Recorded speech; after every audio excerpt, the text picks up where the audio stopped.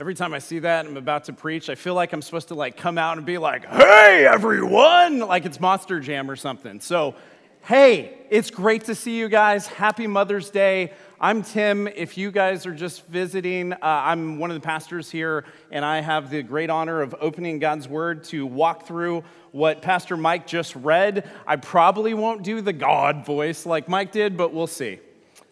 Today we're going to continue our series through the book of Acts. The book of Acts, this series is entitled The Actions of the Apostles by the Holy Spirit.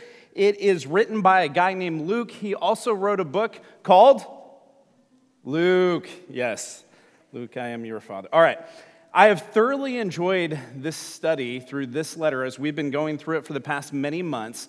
And when I think of the book of Acts, people tend to just kind of quote verses out of the book of Acts, not necessarily read the entire greater descriptive narrative. And that's what's been so great for me as we've been walking through this, which happened in the first century of Jerusalem, and then throughout all of Asia Minor, Turkey, and places like that of present day.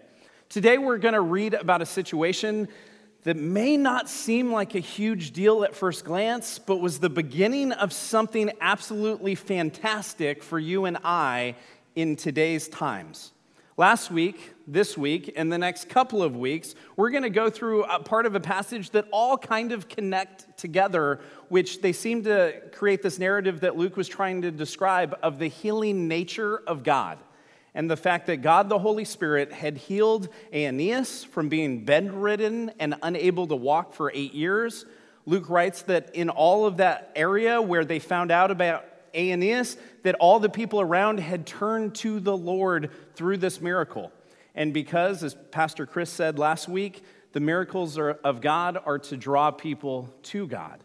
And then we see the second miraculous miracle in which God heals Tabitha of her deadness. And he brings her back to life through the Holy Spirit, through Peter, who was, this Tabitha, or Dorcas, was a disciple of Jesus's. And so both of these miraculous healings happened, and there were also obvious works of God. Aeneas was probably a follower of Jesus, as Luke says that Peter went to the countryside to visit the Lord's people, but it wasn't confirmed. Tabitha was definitely a follower of Jesus, and God raised her from the dead. And today, we're going to study a more subtle, miraculous healing, one that I think is actually more common than most healings through the work of God's Spirit, but also one that doesn't get as much attention. So what we do is we tend to go through verses, we'll read a little, we'll talk a little, read a little, talk a little, and then everyone will go out to their lunches. I have 11:30 reservation, so let's do this. All right, verse 1. At Caesarea, there was a man named Cornelius, a centurion in what was known as the Italian regiment. He, verse 2, and all his family were devout and God-fearing. He gave generously to those in need and prayed to God regularly. Now, there are a bunch of implications in these two verses that, if I'm honest, get me really excited to unpack. First, an Italian centurion was a military man. One who was part of the Roman Empire's army. The Roman Empire was powerful and unapologetic in their tactics to attempt to rule the world. And so Cornelius, being what we'll see as a man that God was really going to draw to himself, which was an amazing example of God's power over what we want in this world. The way Cornelius specifically was described was a God-fearing man. He was generous, he was devout, he was sincere, he was prayerful. And I think if we're a Christian in this place today, this is kind of how we want to be described. But what is implied, and as we will read later in the story, in this passage, is that Cornelius and his family were very sincere in their faith of God, but they were sincerely wrong about who God actually is. No matter how good they were, God's intervention is always required in salvation. Always. But I'm spoiling what we're going to read and study over the next few weeks. What is important thus far is how devoted and serious Cornelius was about, let me use kind of a John Piper voice, about God. And how that actually, without recognizing Jesus as Lord, no matter how devout he was, had eternally no use. Now, Saul was a Pharisee who became Paul. We've talked about him. In Acts chapter, at the beginning of chapter 9, we saw Saul become Paul, or we saw Saul become a Christian. And he had a lot to say on this matter because he wrote a lot of the New Testament. So much so that the Holy Spirit, through him, what he wrote got documented and is now scripture. And these words are words we ought to reflect on today and filter through the gospel. So here's what he says in Philippians chapter 3, starting in verse 4. If someone else thinks, listen to Paul, if someone else thinks they have reasons to put confidence in the flesh, if someone else thinks they're religious, is another way to say what he just said, Paul says, I have more. He says, he was circumcised on the 8th day, of the people of Israel, of the tribe of Benjamin, a Hebrew of Hebrews, in regard to the law, a Pharisee. As for zeal, persecuting the church. As for righteousness based on the law, faultless. Paul is communicating that when it came to a worldly point of view, worldly accolades, worldly justification for one's right standing before God, Paul had it dialed in. He had the market on religious righteousness. Now, by religious righteousness, I mean the idea, the theology, the assumption that he or you or I could do enough good, offend God so little that we can earn our way to God through good deeds that ratchet us up a ladder to him. And Paul, speaking like a bodybuilder, goes on and says in verse 7, but whatever were gains to me, I now consider loss for the sake of Christ.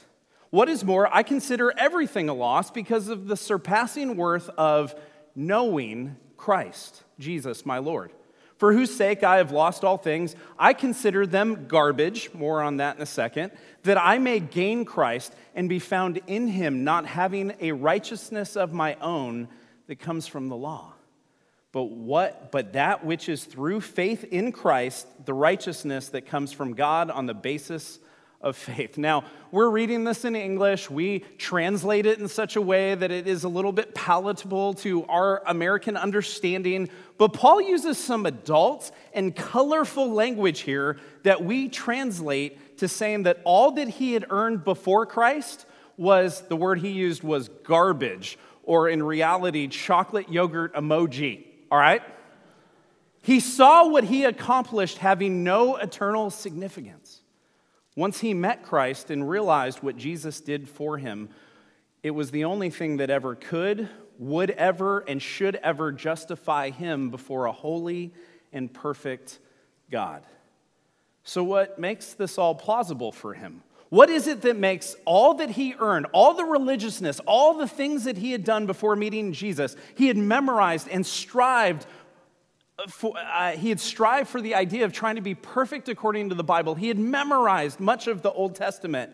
So what was it that made this new revelation about Jesus and his grace such a world changer? Well, he says in verse 10, I want to know Christ, Paul says. Yes, to know the power of the resurrection and participation in his, Jesus's, sufferings, becoming like him in his death, and so somehow attaining to the resurrection of the dead. We say this a lot, but church, I need you to understand that for us as Christians who follow Jesus Christ, the resurrection changes everything. It is the resurrection that cements the belief in our belief in the gospel. It is the resurrection that makes Jesus who he says that he is. God exists, that his word is true, that the church ought to exist. We hang all of our hat on the resurrection of Jesus, not because the leaders at COV cracked some code, but because we read the Bible. And the Apostle Paul pointed everything back to the fact that Jesus is alive. Now, Paul, this same guy that we're talking about who wrote to the church in Philippians, Paul was the poster child for being pious and religious and moral, excluding killing Christians, but he thought they were bad, so he gets a mulligan there, right? The reality is that God draws people to himself and gives a way for us to not be more religious, but to meet the righteous one who we believe is Jesus. Now, you've got Cornelius, who was a very moral man. He did what was right in the eyes of everyone else. He was respected because he absolutely believed in the idea of God. He was prayerful. He was generous. He taught his family about his belief. But all the sincerity in the world, all the passion that he exuded for his belief system, doesn't make him holy or righteous. It just makes him religious in the eyes of other people. And other people's opinions about you cannot save you or change you. Tim Keller, a pastor in the East Coast, put it this way: it is not the strength of your faith, but the object of your faith that actually saves you. Strong faith in a weak branch is fatally inferior to weak faith in a strong branch. So then the question for us today, here on Mother's Day 2022, is simply this: who or what is the object of your faith? Because we may assume it's Jesus. You may be attending church regularly. You may really think that Christianity is your bag. But which Jesus? Jesus of the Bible? Now, we believe that the Jesus of the Bible, the one this one describes, is the only Jesus we ought to trust. Yet he isn't regulated to just pages of a book. But the way you see Jesus should never be based on extra biblical resources. If the Bible isn't where we get our understanding about what Jesus is like, it's opinion or it's imaginary. But here's my point regarding the object of our faith. If work is expected in the object of our faith, that object is not Jesus. Because our relationship with Jesus doesn't require work to be saved, it inspires obedience to grow. And when we truly trust Jesus, when we truly want to know him, when we truly want to follow him, we want to do what he says. But we don't do what he says so then God will love us, because God already loves us, proven in the death and resurrection of Jesus. Okay, let's move on. We've gotten through 2 verses so far. Yay, us. All right, here we go. Verse 3. One day, at about 3 p.m, he had a vision. This is Cornelius. He distinctly saw an angel of God who came to him and said, "Cornelius." And Cornelius stared at him in fear. "What is it, Lord?" he asked. The angel answered, "Your prayers and gifts to the poor have come up as a memorial offering before God. Now send men to Joppa and bring back a man named Simon, who is called Peter. He is staying with another guy named Simon the tanner, whose house is by the sea." Now, this is very important in the book of Acts, because for the very first time, we see God using the apostles to reach a Gentile, a non-Jew, and his household with the gospel. I'm kind of getting ahead of myself. And yet, look at how God is doing this. The apostle isn't going to this Gentile military man, but an angel was sent to Cornelius, and he didn't preach the gospel to him, but he directed him to someone that could preach the gospel to him. One question I think many of us have, and maybe perhaps some of us struggle with, is the question: if people are, according to Christians, if people are only saved by Jesus, what about those who have never heard about him? This is a great question.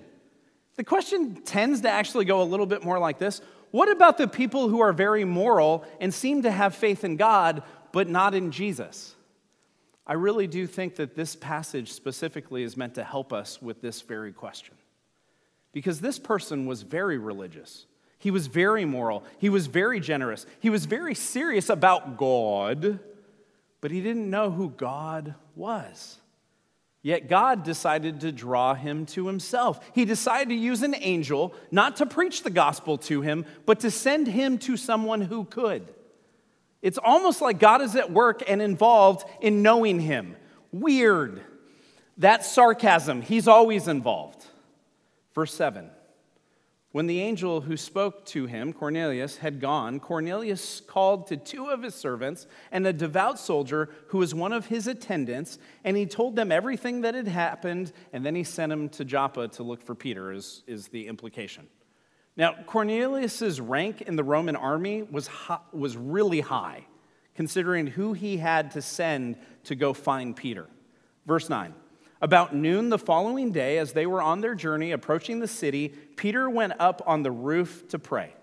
Now, there's a few things here. Culturally, homes were not set up like they are here. If you came onto my roof to pray, you would fall off, all right? But roofs back then, they had living spaces. They were places for storage. In fact, there were thoroughfares where people would walk from one roof to another roof in some parts of Jerusalem. So Peter did get away. He did get away to pray. He wanted to be by himself. That's why he went on the roof. And yet there's this precedent that is set by Jesus during his earthly ministry. He also would get away from people to be alone from God. Now, if you've never attended here, if you've never heard me teach the Bible, a lot of times when I come up here, I just tell you, okay, so I sin here. I do this wrong. I am not perfect. And I specifically think I struggle with what Peter just did here. What about you? Like, I enjoy praying with other people. I got to pray with those that are serving this morning. I got to pray with 2 other pastors this morning. I enjoy reading his word with other people. I also enjoy reading God's word by myself. I enjoy being together as a community. I enjoy doing things by myself, but I am not great at getting alone with God. I don't know if it's my attention span. Squirrel.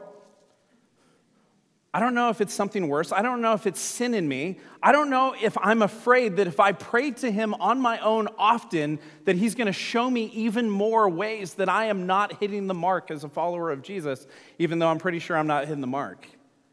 Now, I run a lot, humble brag, and I run a lot because when COVID happened, I was like, I need something to do. There are so many people in my house, and so I started to run. Now, when I run, I usually listen to music or I listen to a podcast, but I kind of do the exact same run every single time that I run. I just change the distance, and I run down a trail because I don't like getting hit by cars more than once in a run. But after the first 2.5 miles, when I'm getting settled into my long run, that feels like a humble brag too. I like to take the AirPods out. I just start to listen to my feet hitting the pavement, and I start to begin to talk with God while I'm on my run. Sometimes I do it internally. Sometimes I talk out loud, which is really fun for the passerbyers. Jesus loves you. Yeah, I do that. Sometimes when I'm talking to him, I'm arguing with him, if I'm honest. And I really like to talk to him when I'm on my run. But when I'm sitting still, the last thing I want to do is just be honest and open with him, because a lot of times when I pray to him, he kind of shows me the reality that, man, Tim, you are making this about you. I believe that getting alone with God does draw me towards more and more intimacy with him, which produces and reminds me of my identity that can only be found in him. And so my challenge to me is to spend more time that isn't on a run, that isn't just with other people, but is actually done just alone with the Lord. And so if any of you want to, test me on this week, you can text me and go, hey, have you spent time with the Lord alone this week? Because as one of your pastors, I need to, because my Lord did it, and Peter did it. And the truth is, if we're followers of Jesus, we all need to be doing this. Verse 10. Peter became hungry, as you do, and wanted something to eat. And while the meal was being prepared, he fell into a trance. Okay, now I don't know if this was hunger-induced. Like, he started to see things because he was starving. I don't know if that's specifically what happened. Luke doesn't really seem to connect the two that obviously, but either way, Peter went into a trance, which seems deeper than a daydream. And then it says in verse 11, he saw heaven opened and something like a large sheet being led down to earth by its 4 corners. It contained all kinds of 4-footed animals, as well as reptiles and birds. Then a voice told him, get up, Peter, kill and eat. I have a great analogy for this from Doctor Strange 2, but it's too soon to spoil it for you, so later. Okay, so in this trance, or in this heavily sedated daydream, he saw what seemed like a sheet. It didn't say it was a sheet, it said it seemed like a sheet, with a bunch of different types of animals on it, which makes sense. He's hungry, and the Lord tells him to kill and eat these animals that according to the Levitical law, the law that he was supposed to keep, these animals were considered unclean. Now, in the Old Testament, specifically in the book of Leviticus, I'm sure you've all memorized it, God gives a ton of explanation for what animals are clean for God's people and which ones are considered unclean. And he uses this explanation over and over in Leviticus to which ones are not okay to eat. Here's what he says multiple times. Leviticus chapter 11, verse 26, every animal that does not have a divided hoof or that does not chew the cud is unclean for you.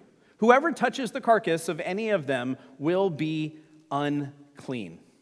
Now, the Levitical law was given to Moses. Moses was a Levite, to give to those in the tribe of Levi to know how to love, obey, and worship God. And guess what?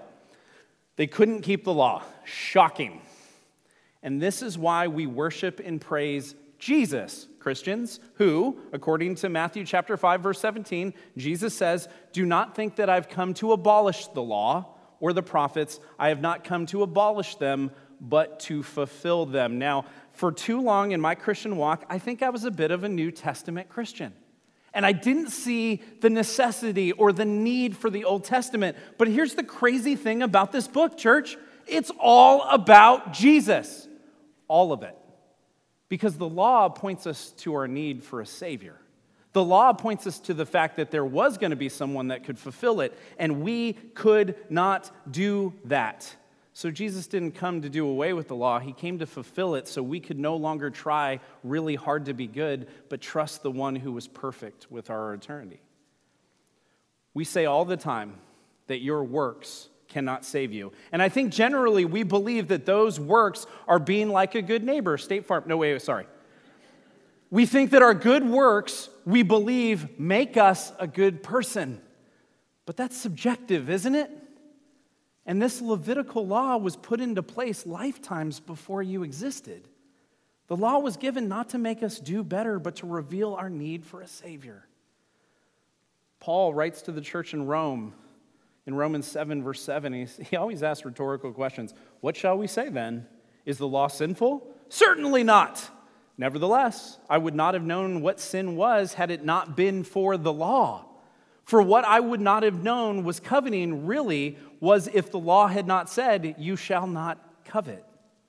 So through the law, through the expectations of a Jew to attempt to please God through their obedience, we receive the only possible way any of us could ever come to God through a saving Lord who did for us what we could not do for ourselves. If you notice, when we did the child dedications, there was no talk of, we really hope you kids are really good and moral and you don't embarrass us.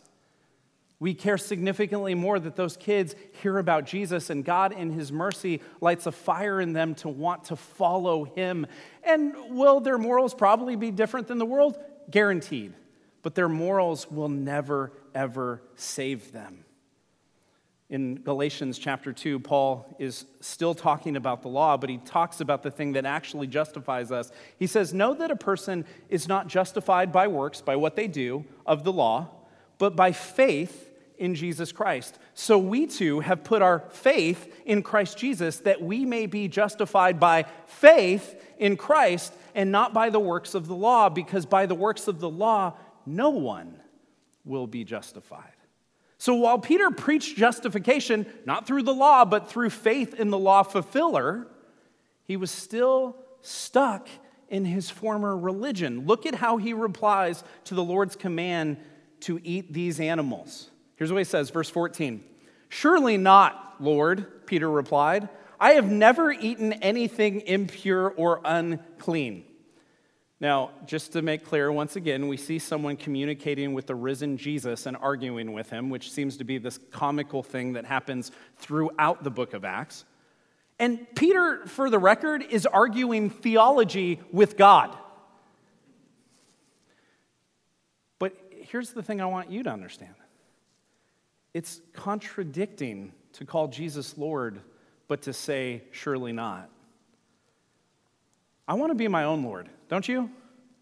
Like, I want to call the shots. I want to be in control. I want to be sovereign and dictate all the things that happen around me. But if I'm honest with myself, I can't.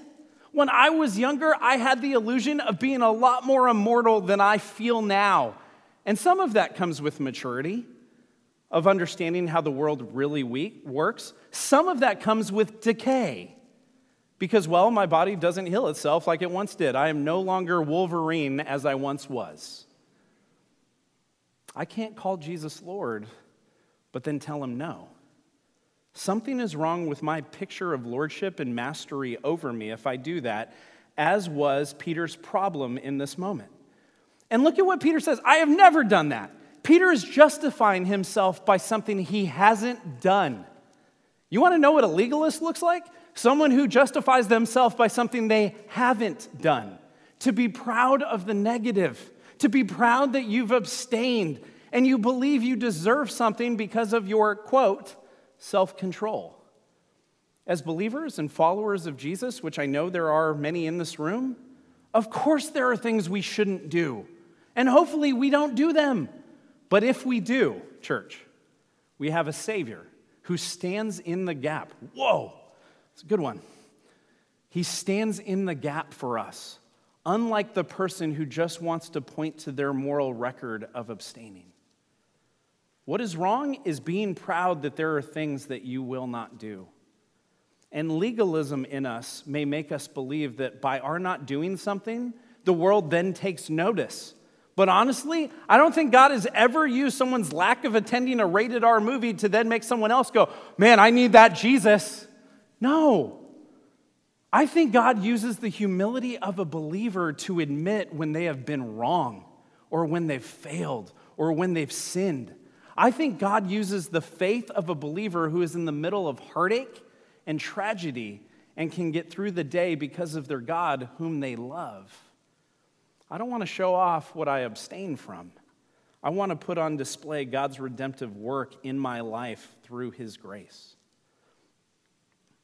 Am I having a stroke or are the lights going on and off? It's probably me. Now, have you ever thought about Jesus' sinlessness?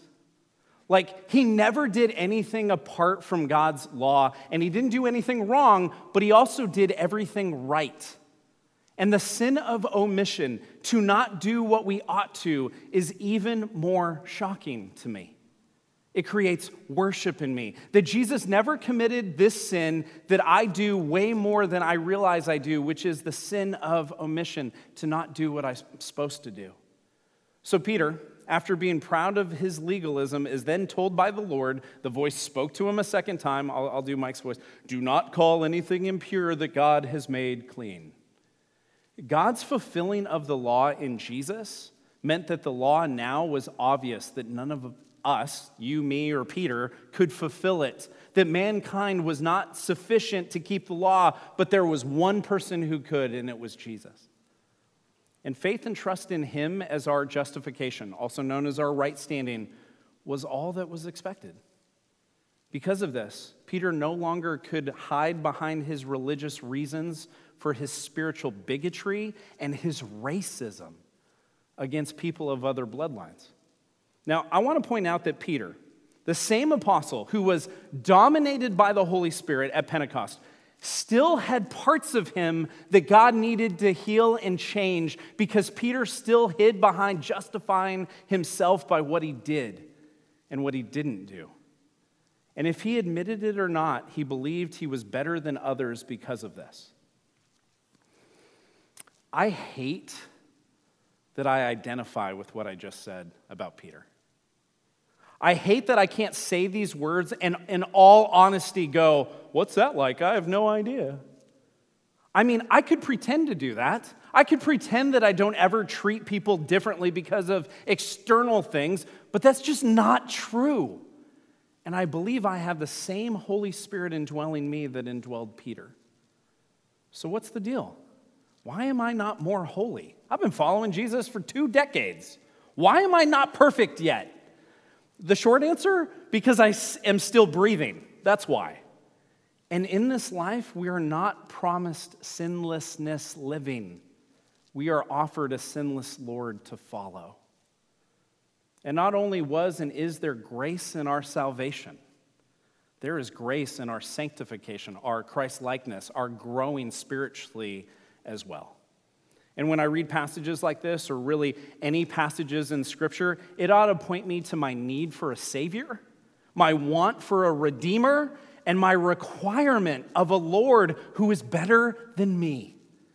Because every time we open this, every time we open the Bible on our own or in community or in this corporate setting, we have the opportunity to repent, to change direction, to stop doing things the way that we were doing. Now, look at what God is saying here.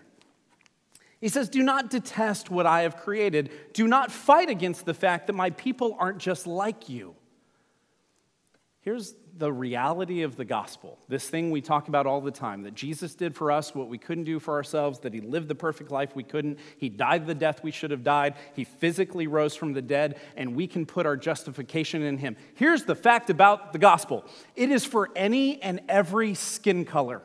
It is for every dialect. It is for every background, rap sheet, Jew, Samaritan, Gentile, Republican, Independent, Democrat, Boomer, Gen Xer, Gen Y, Gen Zer, and beyond.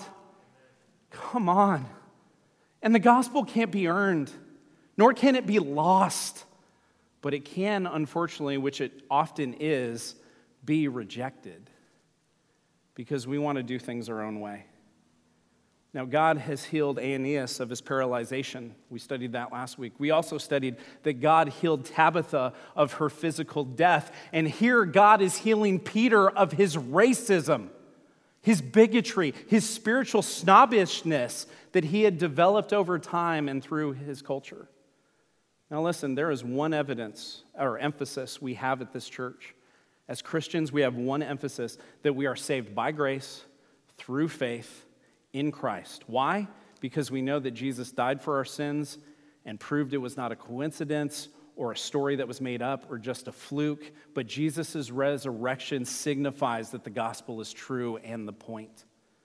But other than the gospel being the point, there really shouldn't be something else that excludes us from others who call Jesus their Lord. So if your background is religious, but you trust and love Jesus, you're my sibling in the faith. If your background is depraved and disgusting, but Jesus in his mercy has saved you, you are family.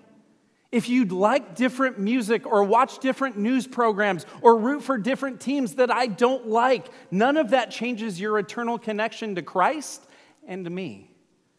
And Peter, who had been filled with the Holy Spirit, who was an apostle of Jesus Christ, who was still being transformed to look more like Jesus and less like he used to be. So I hope that gives you hope, church, to know that you're not what you once were, and praise God that you aren't who you used to be, because God is at work making you into something new. Because in Christ, he transforms us and conforms us more into his image. All right, verse 16, we're almost done. Luke writes, this happened 3 times, and immediately the sheet was taken back to heaven. Peter's in this trance. He's had this illustration of things he saw as unclean because of his religion. He had been told 3 times before he got it. Now, I know many of us who have been told 50 times that we are not saved by what we do, that we are not right with God because of our skin color, what we've abstained from, that we can't keep the law, or by any external action, who still don't get it. So I guess in a way, Peter's an overachiever. It only took him 3 times in this trance from the Lord to understand. Oh, and about 3 years of walking closely with Jesus, knowing he died, seeing the resurrected Jesus in person multiple times. Wait, no. Peter's no overachiever. He's stubborn, just like all of us. So here's where I want to conclude. I want to be done. I want to invite Malik up. I want him to sing. I could totally be done. But here's the thing. This is Mother's Day 2022. I want to thank you guys for being with us. Even if you came because you were invited for a dedication or a friend just said, hey, you should come to church. Mother's Day, specifically for me, very difficult holiday. For years, I didn't want to preach on Mother's Day. Before I was a Christian, I didn't even want to see people on Mother's Day. I didn't want to go to church. I didn't want to do anything. Because today signifies loss for me. So my mom passed away when I was 8 years old. And it shaped me in more ways than I think I could ever realize, in more ways than a therapist could ever bring up. My mom was not a model citizen. She did some stuff that I heard about that was not good. It wasn't even legal. But I knew my mom as a woman who absolutely loved me no matter what. When I was 3 years old, my mom kidnapped me from my dad. They had been divorced for a few years, and she took me to Nebraska. Woo! She changed my name. She told me my dad was dead. A year later, my dad and a bunch of FBI agents came into my room and took me back to Southern California, where I lived with my dad, after someone saw my face on a milk carton in Nebraska. My mom went to prison for 3 years, and I was told she attempted to kill herself, and she failed. Eventually, she got out of prison. When I was 7, I got to spend more time with her and my stepdad, Don, who she lived with. When I was 8, she had developed some pretty serious cancer, and what seemed almost like overnight, I witnessed her deteriorate and die. It was about 6 months from diagnosis to death. She played Nintendo with me in this time. She took me to movies. She played Life and Monopoly with me. She gave me the birds and bees talk. She taught me manners. And like I said, she loved me unconditionally with all the strength that she had left. The weekend that she passed, I remember being with her the day that I was told that we were going to have to take her to the hospital. And my mom and my stepdad drove her to Cedars-Sinai Hospital in Los Angeles. And I remember getting into her room. I remember the very last time I talked to her. I remember asking her if she was going to be okay. And she told me yes. And I think she really did believe that. I remember my stepdad, Don, driving me back to Glendale, where I lived with my dad. I remember Don driving away. I remember that I went into my room and I played Nintendo because 80s kid.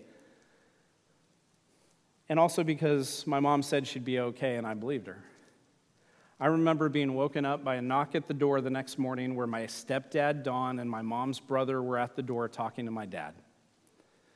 I remember my dad turning around and I could tell on his face before he said anything what had happened to my mom. Now, I grew up a pretty careless kid when it came to anything religion. My dad was an antagonistic agnostic. Oh, I don't believe in that. Well, what about this? I don't care. That was my dad. My mom was adopted. She was adopted by a Mormon family that had taught her the Mormon ideals, but everything my aunts, her sisters told me was she never bought into that stuff. She likes caffeine. Sorry, it was too easy. So to say she wasn't very religious would be a decent explanation of my mom's life. Well, years later, I heard the story of what happened to my mom the night she died.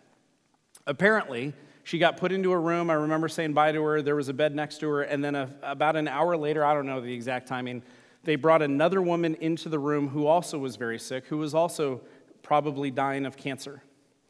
And this woman started to cry. There was a sheet in between them. I'm getting all of this story from my stepdad, who eventually talked to my mom about it. And this sheet was between them, and this woman starts to cry, and my mom, without very much energy, somehow got out of bed and went over to this woman to check in on her, because that's the type of woman my mom was. And they started to talk, and my mom asked the woman why she was crying, and she said, well, I'm going to die, but I'm not crying because I'm going to die. I'm crying because my son doesn't know Jesus. Now, my mom didn't believe in Jesus at this point, from what I could tell, and she probably had this thought, well, why is this woman crying? She's about to lose her life. Why is she crying about a family member not knowing, to her, probably like the Easter Bunny? So this woman starts to tell my mom about the difference that Jesus has made in her life, what Jesus has accomplished, the reality that he lived the perfect life that this woman could not live, died the death she deserved to die, and physically rose from the dead. And in God's mercy and grace, I was told that my mom, while talking to this woman, hearing about Jesus for the first time in her life, my mom repented and trusted Christ. Now, I don't know the timing. I don't know if it was like a Hallmark movie, but all of a sudden, within a little while, this woman passed away after telling my mom about Jesus. My stepdad comes back to the hospital after dropping me off, sees a person being wheeled out with a sheet over their head, and freaks out and thinks it's my mom, and it's not. So my stepdad and my mom start to talk, and my mom starts to tell Dawn about what she just heard and started to share with Dawn about who Jesus is. Now, I call Dawn too Christian, and he never gets to the end of my sermon, so I can make fun of him. He listens to him, but his attention span's even shorter than mine. Too Christian, like you call in his answer machine. Anyone remember answer machines? Okay. You get his answer machine. It was like a voicemail, but like you could hear it on the other end while they talked. his voicemail would be like, Psalm 139. And then he'd read the whole thing, and I'd be like, nope. But that was because God used my mom on her deathbed to share Christ with Dawn. And here's what my mom said to Dawn, other than here's what I was just told about Jesus. Dawn, you got to make sure my son hears about this. You got to be sure that Tim, she called me Timmy, don't do it. People have called me that are dead, and there's a reason. You got to make sure that Timmy knows about this. And so my mom passed away that night. And then Dawn started to pray for me. Started to eventually tell me more about you. We're still close. We still talk every time we're down in LA. He's part of the family. He's Grandpa Don to my kids. But God showed up in that hospital room and drew my mom to himself using a woman who was about to pass from this life to the next. So you don't tell me that God doesn't use miraculous conversations of his people to draw people to himself. And that's what we're studying. That's what we're going to continue to study. That's what we get to talk about in this passage as we continue it. The reality that God will reach people if he so chooses, and he's going to use miraculous means. And so I praise God for that woman who I don't even know the name of. I praise God that he drew my mom to himself right before she died. I praise God for my stepdad, Don, who wasn't afraid to tell me about it, even though it was a little weird when he did it. God used all of that, and here I am, and I am not a good person. Hear me. I am not a good person. If I compare myself to, I don't know, Hitler, I'm killing it. But I'm not a good person. I'm a forgiven person. And that's what makes the difference. Malik, you can come on up. I'm going to pray for us.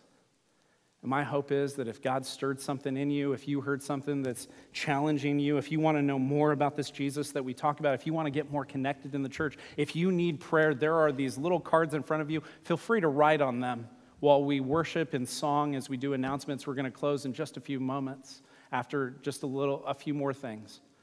But if you want to communicate with us, fill one of those cards out, drop it in the box where the people that are a part of this church sometimes give their offerings. And drop it in there, and we'll get in contact with you. Let's pray. Father, I hate this holiday. I don't like the feels. I don't like to remember stuff. But God, it's a great reminder of your grace in my life. And so I thank you for that, and I thank you for the moms in this place. I thank you for those people that you've given this heart and want to nurture other people, because I don't want to do that. But it's a part of your heart, God. And so I thank you for what you did in that day in 1989 in my mom's life. Thank you for your grace, and I thank you, God, that you're still at work today drawing people to yourself. May you get all the praise. May you get all the glory. May you give us the faith to trust you even when we want to do things our own way. We pray this in Jesus' name. Amen.